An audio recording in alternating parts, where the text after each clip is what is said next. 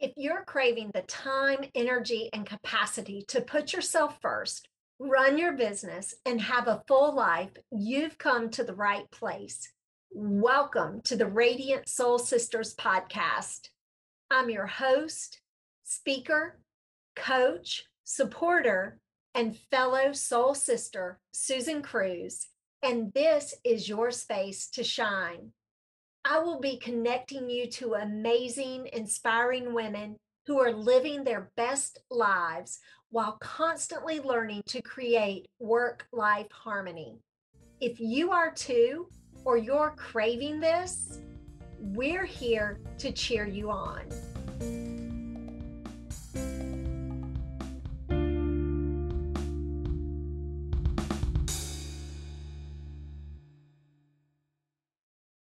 Oh my goodness, listeners, you are in for a treat today. I have my friend Amy Schmidt here, and Amy is an award-winning podcaster, best-selling author, public speaker, TEDx speaker, and founder of the brand Fearlessly Facing 50, as well as co-founder of Better Than Gossip. Amy launched her business and brand 6 months before turning 50 years old. That is such a milestone in most of our lives. Hitting 50, we realize maybe we love where we are and we love what we're doing, or maybe we need change. It just depends on who you are and where you are. But Amy has done a fabulous job of pivoting and reinventing her life and creating a life that she loves. Her mission is to encourage women over 40 to push fear to the side, there we go, and find that hidden treasure of confidence that may have been pushed aside and not been allowed for them during their years of raising children or climbing the corporate ladder, whatever it has been in your younger days. Amy is committed to challenging the narrative at midlife from crisis to opportunity. Amy, I am so glad you're here today. Hey, I'm so happy. And I just have to say, I'm so proud of you. You're doing an amazing job. And this is what you should be doing, because there's no one better at conversations than Susan Cruz. So I'm thrilled to be here. Thank you. Thank you so much. Listeners, for your information, I did meet Amy socially during COVID, where I met a lot of amazing people, mostly women, but a lot of amazing people. And we connected socially, but I got to meet Amy in 2022, this year, actually. Yeah. She and another friend of mine, Kristen Cofield, co-founded Better Than Gossip. And so I actually went and recorded 4 shows for Huntsboro Hemp Company with them. And they treated me like a queen in Connecticut. Oh, so it's wonderful to have met Amy socially, but to also have gotten to spend time with her and to get to know her a little bit more. Amy, you know, one of the things I love to do is to really learn about people and have a great conversation into who they are or things that are important to them. And I always am curious about your childhood. What is something that you did in childhood or a memory from childhood that you have? Oh boy. Oh, I love that question. Thank you. And thanks for having me. I really love that question. You know, I'm a Wisconsin girl, so born and raised, and, you know, Green Bay Packer, you know, I mean, I'm just not so much Aaron Rodgers this season, but we won't go there. Anyway, there's still much season left, but anyway, I am the youngest of 5. And a funny story that actually I read about in my book too, is it's not so much a childhood memory, but it is a memory that is implanted in my heart because it was told at my wedding. It's told everywhere, this story. So you may have heard it, but anyway, I am the youngest. My oldest sibling was 18 when I was born.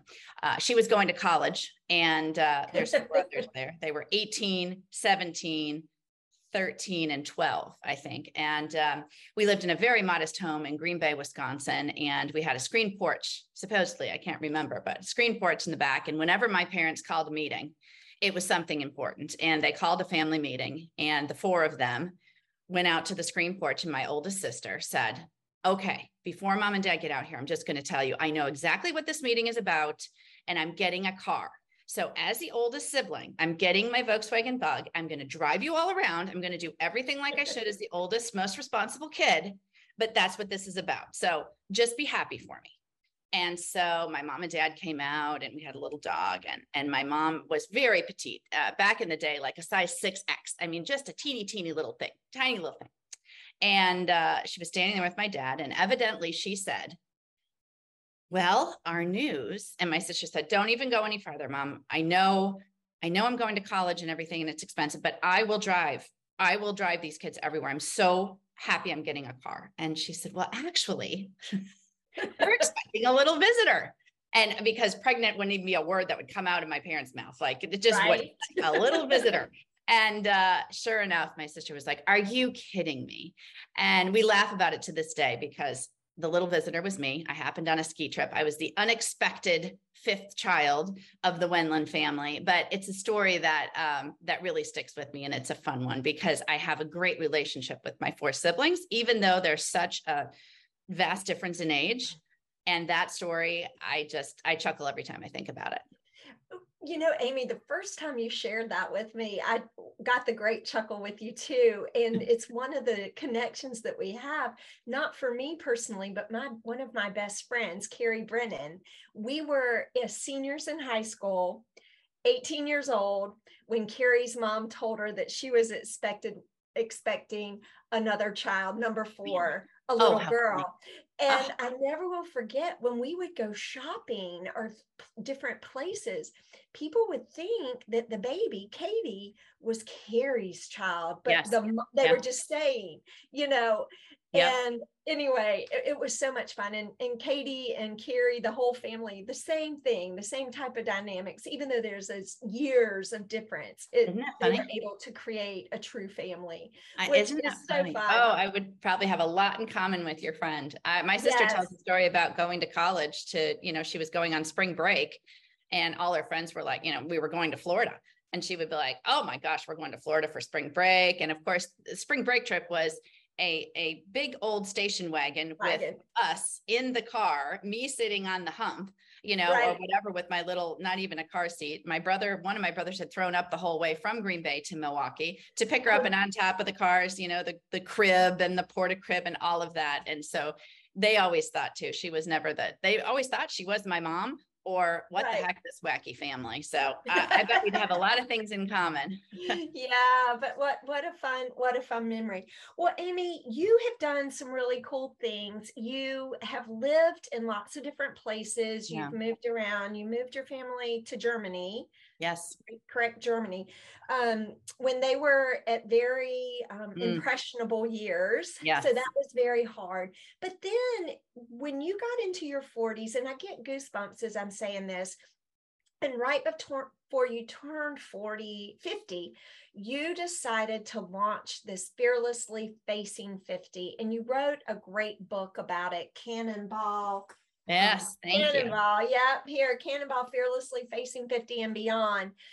You know, what encouraged you or inspired you or caused you to make and take this big leap of faith? Oh, I love that. And, you know, it's funny because I think a lot of the listeners this will resonate with, because I do think as women, we are constant reinventors.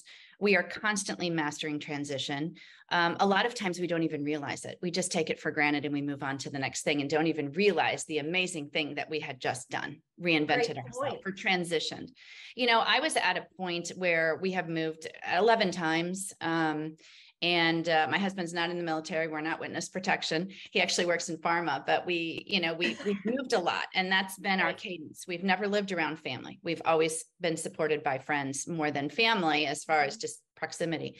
And I think it was something that's always been instilled in me is that I'm very curious. I was a journalist. I love to learn about people. I feel that people are undervalued. They undervalue themselves in so many ways, and because they don't share their stories. And it was really on my heart to do that. I lost both my parents while I lived in Germany, which was very difficult. Trying to get back to Milwaukee from Germany is a challenge. And I think one of the reasons I really cannonballed at this point was because a lot of my story to that point, I knew that I had certain gifts around interviewing people. I knew I had gifts around writing, and I wanted to transition those gifts and move it forward and learn and challenge myself in new ways. As far as, launching my podcast right before I was 50, I knew it was my time because I was sitting in a quiet house because one was off to college and the other two were off to school. And my husband travels on average 2 to 3 nights a week, our whole married life. But one day he was home and he yelled to me as the kids, 2 of the kids were getting ready for school. And he said, hey, Mom, would you, on your way home from, whatever, would you pick up my dry cleaning? And it was at that moment when I heard Mom. And yes, I'm so happy to be a mom and so blessed to be a mom. But it was at that moment where it really hit me differently. And I thought, where did Amy go? And I'm sure listeners, women especially, that will resonate, because you do, through all of those transitions and reinventions, sometimes lose sight of who you are and what value you're really adding. So, I think that that's always goosebumps for me. And I feel that there's so many women that say, oh, I used to be that, and I used to be good at that, but I can't do it anymore. So I pushed fear aside. I pushed procrastination and perfectionism, all that stuff that always haunts us, pushed it aside and said, why not? If not now, when? And if not who, why not me? I mean, if not me, who? So I did it. And I launched the podcast, not knowing a thing about it. I was a books on tape girl. I wrote a book. That all started because when my dad passed away, I didn't make it back in time for him for my mom either. They weren't conscious when I got back. And I remember being in this hospital room with my dad and all of my siblings and their spouses there. And I was there alone because Tim had to stay back in Germany with the kids. And I was standing there and I had what I think classify as a panic attack, which I'd never had before. And I had to excuse myself from the hospital room and just kind of crouch down in this cold hospital floor at the lights beaming at me, and just was sobbing and shaking. And my brother came out, one of my brothers, and just said, Aim, Dad knows you're here. First of all, that's most important. And he knows how much you've done and how proud he is of you, but write the damn book you've always wanted to write. Tell those stories, because that is going to inspire people. And that's what you're meant to do. So in a long-winded way of saying it, I had, that's really why I started. Nice. It was heartfelt. It was time for me to do it. Absolutely. And, I get cold chills. There's several times in the story that I have gotten goosebumps. And I was 48 when I had the pivotal moment, or the big aha. Same thing. Where is Susan? Our youngest was at college and everything was going well. And we took our youngest to college and came back, and Jimmy went off to work on the farm and was happy and doing everything he loved. And I kind of looked around and I'm like, well, where's Susan? Yeah. Yeah. And I'm like, I've got to figure this out. I've got to start moving forward, or either I'm going to be stuck. Right. And please, women who stay at home work very hard. I am not saying that, but I just knew for me at 48 into 50 and beyond, that staying at home, playing tennis every day, right. Playing bunco, all those things wasn't what I wanted, because I felt like I had a story to share and things to do, things left to do. So I love that. And I love how you did push procrastination, perfectionism, fear, all those things aside. Well, Amy, you mentioned that Tim, your husband, travels on average 2 to 3 nights a week, sometimes more. And you had 3 children, and you were a journalism at one time. And then as you started Fearlessly Facing 50, what did you do to really keep some work-life balance in there, or work-life, I call it harmony. I think when we have balance 50-50, you're sort of standing on that fence, right? Right. But when you have harmony, our lives are like this beautiful symphony. Sometimes we're playing all the instruments beautifully and it sounds gorgeous. But other times you're playing one instrument louder, you're out of tune, right? But it's Right. only for a measure or so. What are some things that you've done to keep that harmony? Yeah. And I love the word harmony, and I think that's a constant battle too, because as women, we are all things to so many people, right? We try to be there for everybody else's needs. I can remember, I'll start it with a story just of when I was writing my book, and I still had one at home, and he was old enough to drive to school. And, he left one morning.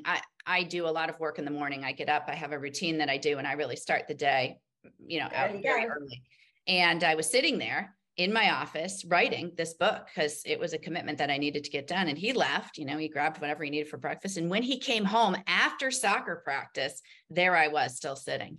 And he looked at me and said, "Mom, have you seriously been sitting here all day?" And I said, "I have." And he said, "Mom, get up. We are going for a walk. This is not you."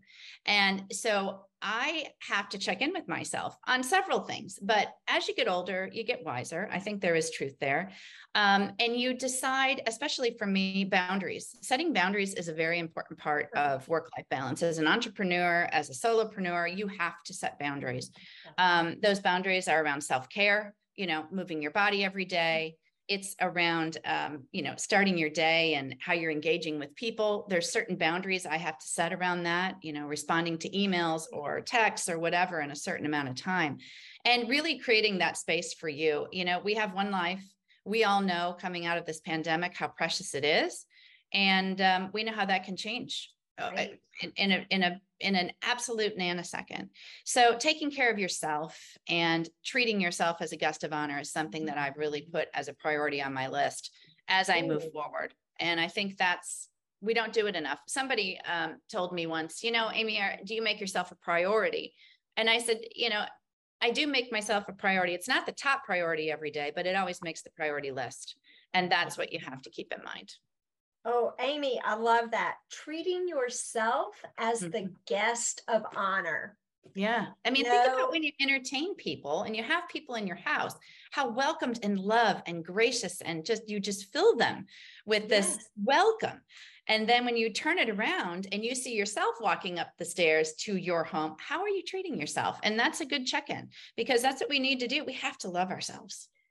And I told somebody not long ago, we were talking, and they said, what is one of the things that you try to do every day? And I said, first off, I try to love myself well so I can love others better. Because Powerful. It took me years to learn that if I loved myself well, I could love you better. Yes. And, it's sometimes a hard lesson to learn, right? Susan Cruz, write that down. That is one of that needs to go with your legacy right there, because those are brilliant words. Yeah, actually, the picture we took of us earlier, I've got a Post-it note on my screen that says, "Love yourself well so you can love others better." But you're right. That really comes from my heart, and it resonates with what you were saying here. So, Amy, you talked a little bit about you have a morning routine.